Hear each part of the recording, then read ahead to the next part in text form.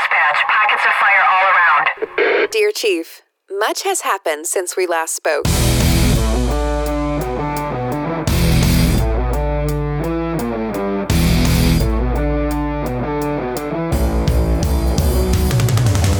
Welcome to Dear Chief Podcast, where your hosts and their guests share the 411 of being married to the people who respond to 911s. Take a peek into fire family life and get unabashed advice on how to prevent forest fires in your marriage. Now, here's your hosts, two seasoned firewives, Audra and Chelsea.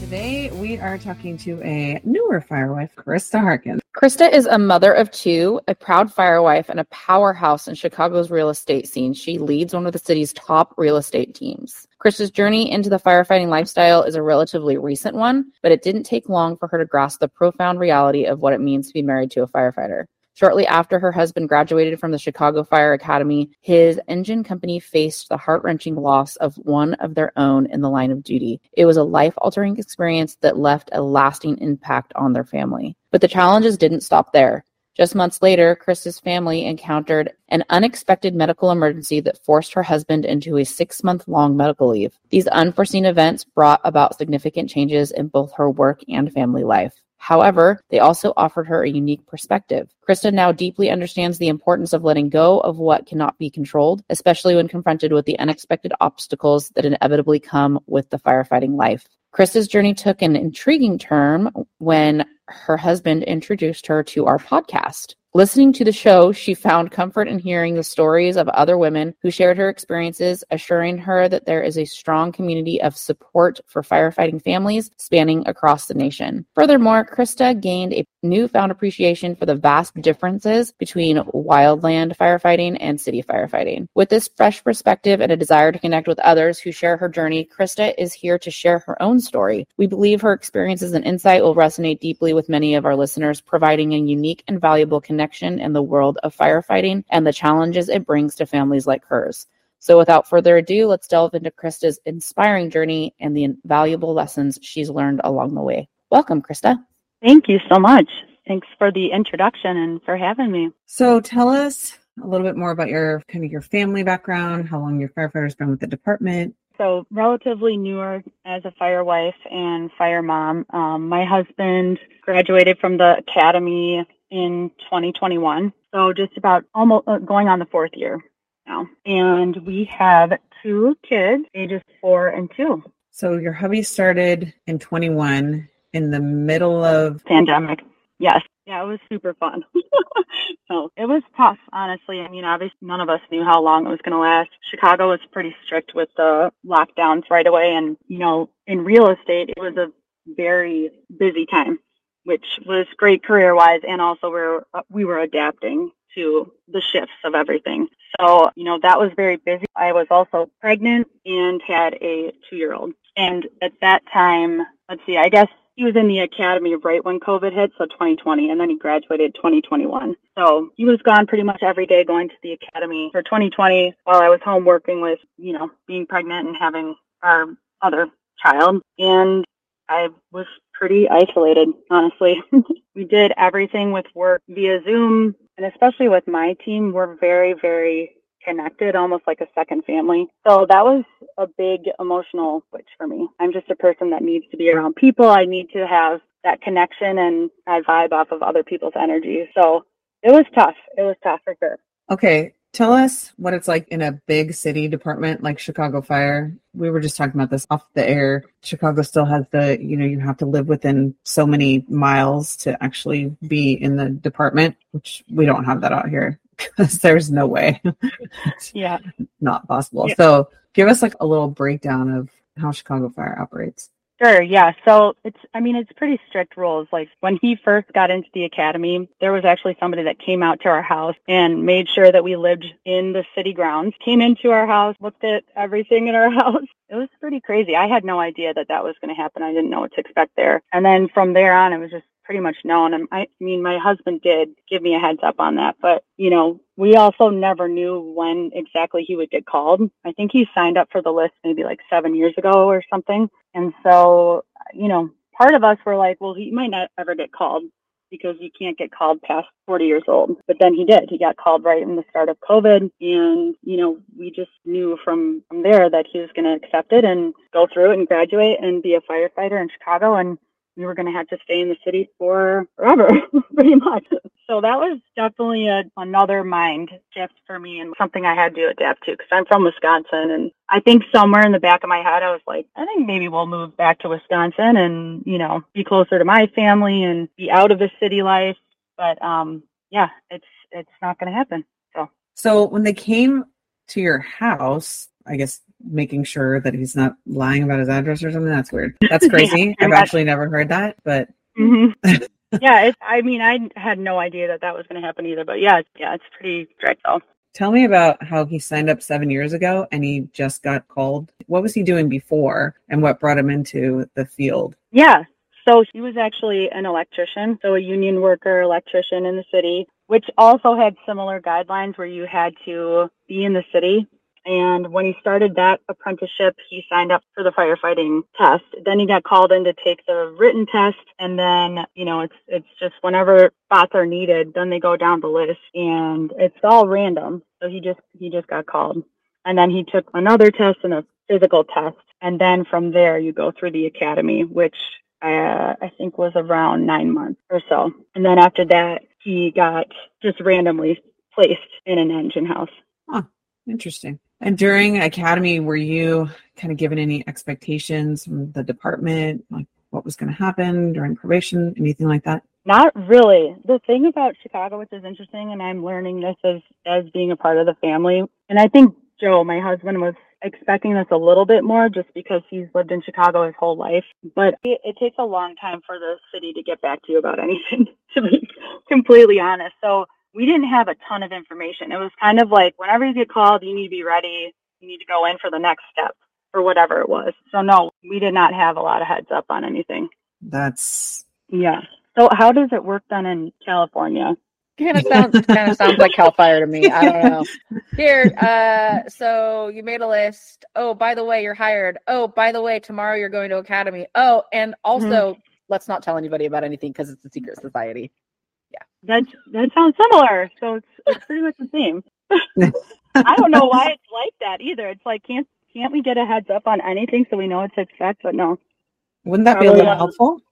It would, but it seems to be the same as a firewife, right? Yes. You never know what to expect. You can't really set any expectations, and at the same time, it's so important to set them. Well, and then on top of that, like the department does have expectations of you as his spouse, but those expectations are not shared. And so everybody's like in this free-for-all, and everybody has expectations of everybody, but nobody knows what they are. 100%. How does that compute? Like the math isn't mathing, Oh, I know. You just have to take it week by week, and then every new experience that you go through, it's like, okay, now I know what to expect with that experience. And also don't forget, it could change next time, even if it's the same exact situation.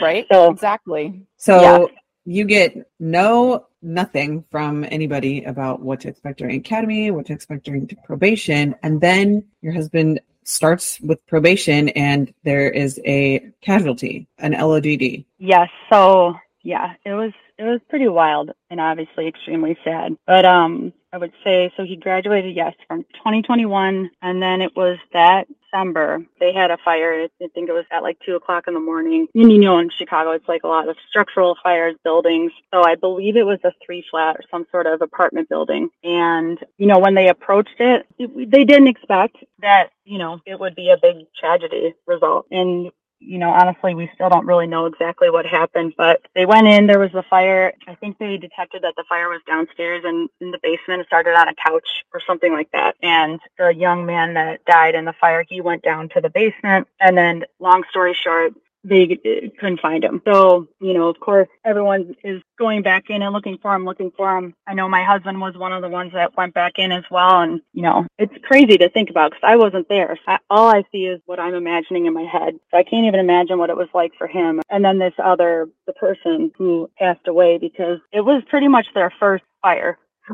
These two, like my husband was straight out of the academy. Sean was straight out of the academy as well. And so, they're going in and they did save some people. They pulled some people out, and unfortunately he just didn't make it. And I will never forget that phone call that I got from my husband at 3:00 in the morning, sobbing, crying. And my husband is not a crier. I mean, he's just not. So I knew something really bad had happened and traumatic had happened. And, I'm just sitting there on the phone trying to put all the pieces together and figure out, well, okay, this is happening and it's real. And then what can I do? I can't go there. He can't come home. It was just all a very surreal situation. I didn't really know how to handle it. So I think we just hung up the phone and I was like, should I go back to bed? I mean, it was just a very weird situation. And for that to happen so soon, I then realized really quickly the seriousness of this career. And then, of course, being pregnant and having another kid, I was like, I'm going to have to set expectations for them too. And then you start thinking really far in advance and all these what ifs, it's a lot. So I don't think I knew that lifestyle was going to be such a huge drastic shift and continue to shift as our family grows. And at the same time, I am really grateful for it because I think it has built a lot of resiliency in me and my family and my husband. So, that's always good. So they didn't take his engine company out of service after a line of duty death? They didn't. It was a really small engine too. It was only, I think maybe just 5 guys. No, they didn't. I mean, after that, it was all about planning the funeral, doing the memorial service, everything. Do you know if they brought in critical incident team or anything like that? So I haven't heard anything about a critical incident team. However, the most that they did, I think, was offer them some sort of therapy. To me, anyway, it seemed like it was like, you can call this number or these people are available for you if you need it. And of course, like my husband, he's not going to be proactive and like make the initiative to call and do that. So not really. I don't think any of those guys sought any help after that. No. So were they in the academy together? They were either in it together or they just missed each other, but they both joined that engine at the same time. So 2 new guys in a brand new house. Mm-hmm. One of them passes away and they don't bring in any counseling. They don't down the engine and they just expect the crew to keep working like nothing happened. I mean, yes, pretty much. And at the same time, it was pretty amazing what the individuals of that engine house did to remember him and to support the family. We did like a charity fundraiser for their family one night. Ended up being a really happy thing and a great way to support the family. I got to meet his father and his siblings. And this guy was an all-star guy, a huge guy. Joe told me he was a big football player, just like a great guy, So there was a lot of support, which that was definitely a positive thing. But that was all done by the individual guys in the house. They did a memorial statue for him. Everybody pitched in to get that done, and it's at the front of the house now. So he's definitely there. But in terms of like the overall department, I would say once it was off the news, no, there wasn't a lot of talk about it or a lot of support other than just trying to figure out what happened. So how was your husband when he came off shift? Oh, he was quiet, really quiet. Didn't really want to talk about it. I don't think he even realized exactly what happened. He was in shock too, because I do remember him continuing to say, I just don't get it. I just don't get it. I don't understand how it happened. And then he would say things like, we were putting on our gear together and we were like laughing before we went out. Like, I don't get it. I think he was just in total shock. And also maybe kind of like me, where we just didn't think that something so tragic would happen, maybe even at all. Because also, and I don't know how it is in California, but so many young guys in Chicago and women, but mostly guys, I would say, if you grow up in Chicago in the city, like being a Chicago firefighter is like badass, So it's always looked at as like being this cool thing and whatever, but it's an intense job. I mean, you're saving people's lives and you're risking yours too and risking others, obviously. But you don't think about it, I don't think, unless you're really hit with it. So yeah, he was definitely in shock. Yeah, so there's something about, I don't know if it's a big city, and this is just my observation. I feel like in those big cities, it's like a lot of stuff is looked over because, you're with this big city and you're this badass. So all of what they think is frivolous stuff, they just sweep it under the rug and there's nothing really addressed. like with the crews and with their families and stuff. Maybe that's just in general. I don't know. Maybe it's not just the big cities now that I talk about it. Now that I think about it out loud, I don't know. Yeah, I mean, I think sometimes big cities focus on things that don't actually matter. And so those issues take prevalence over real issues, just in my opinion, from what I've seen. But yeah, I mean, and it happens everywhere, for sure. And how is your husband now? He's good. He is good. He loves what he does.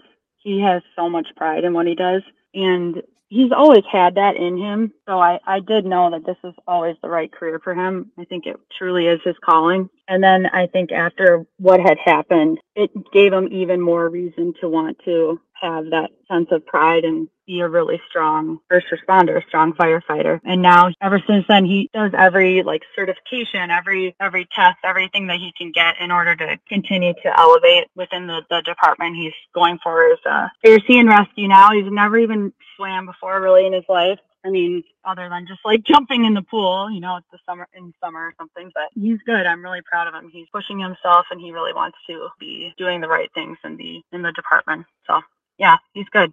And then right after that, you guys also had some other stuff happen too, where he had to take a pretty long medical leave.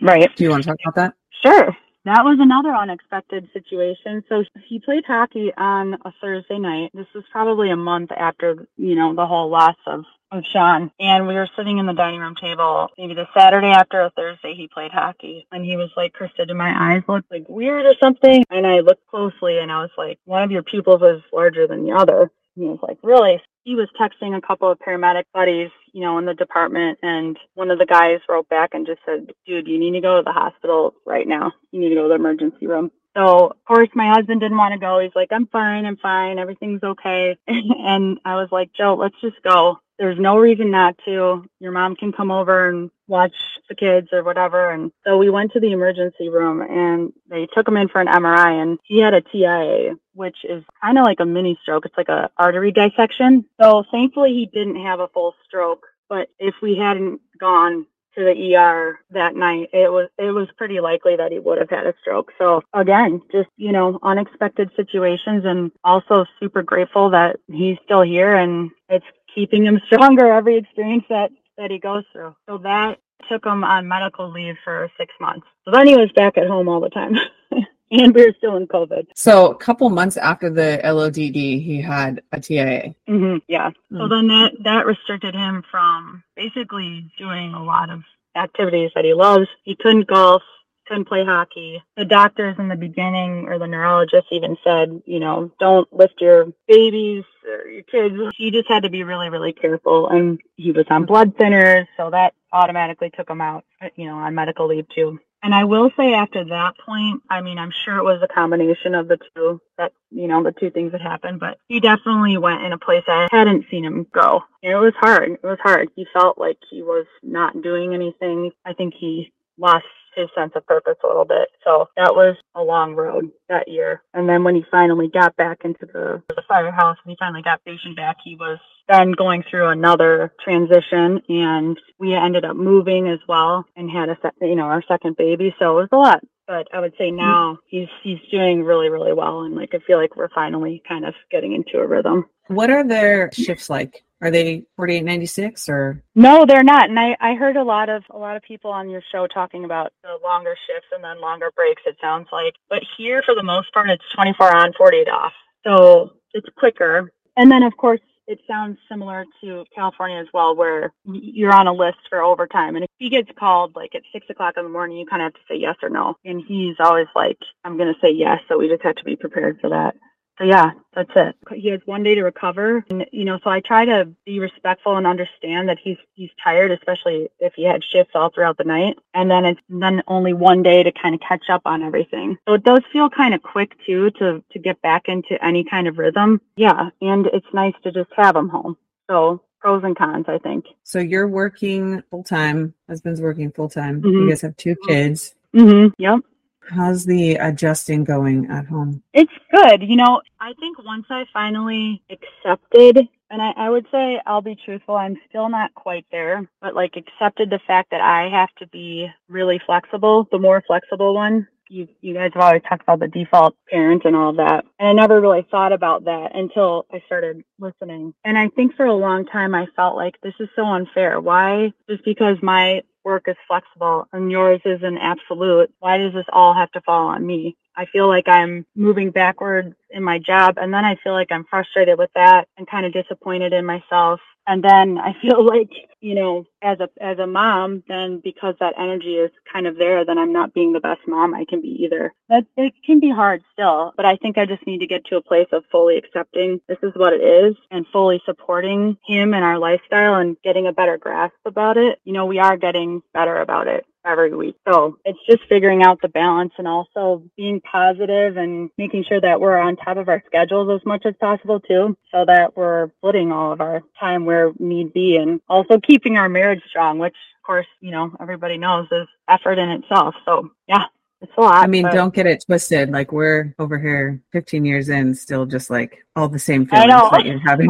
No, I think I finally resigned myself to the fact that I'm just not gonna work because it's impossible. Yeah. Like, I literally made that decision this year. I'm like, for what reason? Yeah. Like, no, for me. I know. Yeah. I know. I mean, I shouldn't say this because my bosses are probably going to listen to this because they're the best and they support me. They're like brothers to me, and my whole team is awesome, which is pretty much the only reason I'm saying. But yeah, I thought the same thing. Like, some days I'm like, why am I even working? Like, I don't even feel like I can give anything there because I just can't. The priority lies where my family is, and they need me, especially, it's never going to change when your kids get older, as you know, and I'm not there yet, but especially when they're little, they need me like physically and emotionally quite a bit. So, I just have to put myself there and then work the best that I can and do the best that I can, because it does matter to me too. It's really hard for us, I think, as moms, because we feel like you said, we've talked about this a million times about being the default parent. It's one of those things where it's like, I don't know where in society, well, I do. A long time ago, they decided that the man works and the wife stays home, and all of the responsibilities for the home life and the kids fall on the mom. And it's one of those things where it's kind of like, how do you get out of that? Especially when you are married to a firefighter or first responder, where it's like, they can't work part-time. They can't decide what days they're working. You don't have the option to, work your schedules and try to coordinate things all the time because of overtime and things like that. And it's very hard, especially when the kids are little. I stayed home for 8.5 years until my youngest was in kindergarten, because I was like you, where I was just like, I don't know how to do this. I can't be 5 places at once. It's not humanly possible. Right. And so I think it just leads women to believe that it's our job to take over all of the family dynamics. And it's just, it's really, really hard. Yeah, it can get exhausting. And especially if you're like me and you're not good at certain things like cooking, or I don't enjoy that. You know what I mean? So I'm like, okay, let's put a frozen pizza in the oven. That's clearly what we're having for dinner tonight, because, the kids got fed. Who cares, right? I know. It's true. One of those things. And some days you're like, oh, God, I suck.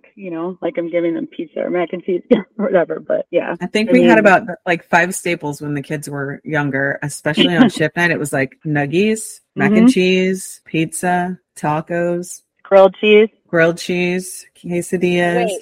Wait, those were the staples when the kids were younger? Because I'm pretty sure those are still the staples now, and my kids are teenagers. Well, those were what I was making. Now they make it themselves. Okay. True. That would be one upside as they're older, can make it themselves. My oldest daughter is like, we're like, what do you want for dinner tonight? And she looks at us. She's like, steak. Like, really? Okay. We'll get right on that. Oh my gosh. That's a firefighter's kid right there. Like, I would like a tri-tip and mashed potatoes, please. And a Caesar salad. And you're like, yeah, no, that's when Dad's home. Sorry, I'm not doing that today. Yeah, exactly. That's funny. But I think that the bottom line is, no matter what, you are a good mom. You are doing your best, and you have to keep reminding yourself all of those things. As long as they're being fed, they're going to live. As long as, they're taking a bath every other day or whatever, they're going to survive. All of the expectations that everybody in society has told us for so long, it's like, no, That's not going to work. I have to also survive. So we're going to do what works best for our family, and we're going to be okay with that. And I'm not going to feel guilty about it, right? Because Right. Yeah, 100%. Well, thanks for saying that. It's always a good reminder. Yep. And I think all moms really do feel that, so it's just something that moms feel. I don't know. All right. Any last thoughts you want to share before we put you on the hot seat? Oh, yeah, I was nervous about that part. No, I would just say, anybody in Chicago, feel free to reach out, because it took me a while to find some people that I could actually relate to, especially when you move around and you're like newer into the lifestyle. So I'm always open with connections, and I'm really grateful for the connections that I've made so far, and I'm looking forward to making more and supporting each other. So, yeah, thank you guys for everything you do. I'm glad my husband introduced me to the show. Wait, how did he find us? Probably scrolling on Instagram while he was, on shift, sitting down, just looking at videos. And then he sent it to me, and then I sent it to a couple of friends, and I was like, oh, this episode is good. You should listen to this one. And yeah, so it was nice. It was helpful. So we're just going to ask you a series of rapid fire questions, and you're just going to tell us the first thing that comes to mind. Oh, God. Okay. Do you like pumpkin spice or no? No, not at all. Honestly, no, I can't do it. I'm a black coffee, nothing in it, strong coffee drinker. We have some good spots in Chicago, so I have to take advantage of that. Nice. I think you're the first person we've ever asked that said no. Really? Oh my gosh. Yeah. A guy the other day if they like pumpkin spice, and he was like, put pumpkin spice in everything. Oh God. Okay. I just can't do it. I can't. Pumpkin pie is fine. That's pretty much it. All right. What do you do for fun with your family? Ooh, for fun with my family, I would say we have a lot of fun mornings, which is interesting because I've never been a morning person, but we will blast some music. We used to do salsa Saturdays. So we would make breakfast and put salsa music on and just like dance around. But yeah, we'll do that. And then we have a little trampoline downstairs in our basement, and our two girls are hilarious. And we put music on and they jump around together in there and like make up little games. So I'd say dancing and listening to music and just eating together are probably our top activities that we do for fun. Sounds like my kind of party. What is one book you are currently reading or would recommend to our followers? Okay, I knew you were going to ask that question. So quite honestly, I'm not a huge book reader. I like to read articles and just kind of snippets here and there. But I do have this one book that's called The Daily Stoic. It's something that you read every day is a different, kind of message. And I like that because I'm just that type of person that is sort of like a philosophical. I like the philosophy type thinking. And it's a good way to keep things into perspective and stay positive. So I say The Daily Stoic is kind of a cool, unique book, especially if you can only read like one page at a time, like one page a day. So that's helpful. Interesting. You're the second person we've had on in the last month that has talked about stoicism. It's really interesting. Wow. Yeah. Okay. Cool. I like it. If you could say one thing to any fire chief, what would it be? Any fire chief? Oh my gosh. I have no idea. Like a question or just say anything? It's just anything that comes to mind. Anything that you want to say or have ever wanted to say. The first thing that came to mind, honestly, right now is, can you please provide bulletproof vests for all the firefighters? Truly, they got a lot of scary runs. Ugh. And I think it's kind of crazy that they aren't protected in any way. Some paramedics are, but none of the firefighters have any kind of gear like that to protect them. So sort of nuts. We got it in 2021. Did you? That's good. That's good. I hope we follow because it's so important. All right, last question. What encouragement would you give to a brand new fire spouse? I would say, just like anything, you're going to have good days. You're going to have more challenging days. And like I said, kind of in the beginning of us chatting, that be prepared to have situations come up unexpected, almost like expect the unexpected, and also know that you're going to get through it. And throughout every situation, you are building resiliency for you and your family, and you'll get through it, and that you do have a community. It's just a little bit more challenging to find it, but it's out there. So keep on trucking. I love that. Krista, thank you for spending time with us and telling your story. Where can people find you on Instagram? Do you want to give them your handle? Or? Sure. Yeah, my Instagram is underscore realtor Firewife, I think. I have to check. I think it's K Hark Realtor underscore Firewife. That's it. Thank you. Yes.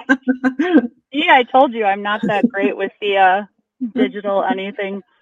And I hope people do, because I have a lot to learn too still. So if you're a fire spouse in the Chicago area, find Kristen and you guys can form a fun relationship together. Yeah, for sure. And for our listeners, if you enjoyed the show today and you'd like to keep hearing from awesome guests like Krista, please consider leaving a rating and or review on your favorite listening apps. These reviews go a long way in getting the podcast seen and heard by other first responders and partners just like you.